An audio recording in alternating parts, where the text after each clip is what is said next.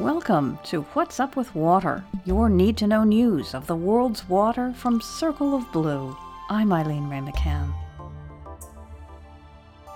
Vicious cycles of extreme weather continue to claim lives and destroy infrastructure.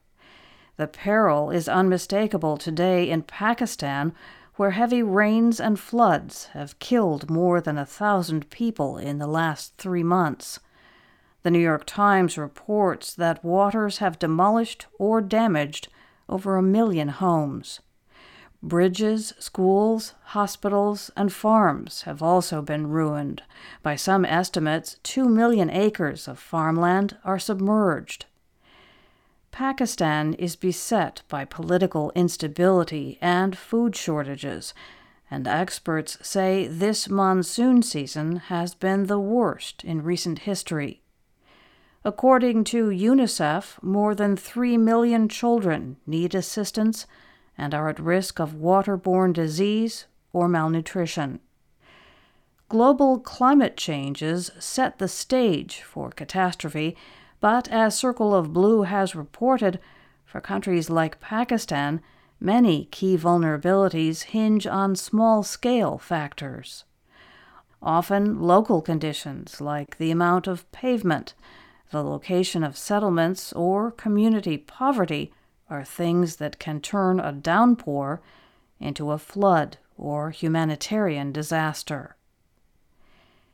In the United States, the capital of Mississippi confronted a crisis on 2 fronts as the city of Jackson was hit with floods at the same time that pumps failed at its embattled drinking water system. The water system serves more than 180,000 residents in the majority black city. It has been in disrepair for years, a casualty of rancorous racial politics in Mississippi. Residents are caught in the middle. Without a functioning water system, they waited in long lines for cases of bottled water last week. Mayor Chokwe Antar Lumumba reflected on Jackson's long-standing drinking water struggles, which have reached a crescendo in recent years. A deep freeze in the winter of 2021 knocked out a treatment plant and resulted in months of boil water advisories. More such advisories occurred this summer. After the latest breakdown, Mississippi Governor Tate Reeves declared a public emergency.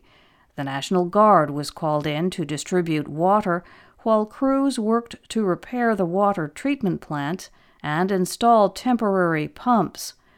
Jackson's other water crisis last week was flooding. The Pearl River, which runs through the south side of the city, crested at more than 35 feet, in one of the river's highest recorded surges in the city. Meanwhile, in California, advocates for affordable water scored a legislative victory. Lawmakers approved a measure to establish the nation's first state-funded program to help low-income residents pay their water and sewer bills. Low-income residents are those households earning less than 200% of the federal poverty line. The bill is responding to a serious need. Last year, a state survey found that Californians had water bill debts adding up to about $1 billion. Though that figure has likely decreased, the past due burdens are still significant. A legislative analysis estimated that the assistance program could require at least $100 million annually. Funding was not part of this legislative action. Instead, discussions about money for the program will happen during the annual budget process. The bill also aims for a broad reach, targeting all of the state's community water systems. The program will require many administrative pieces to fit together.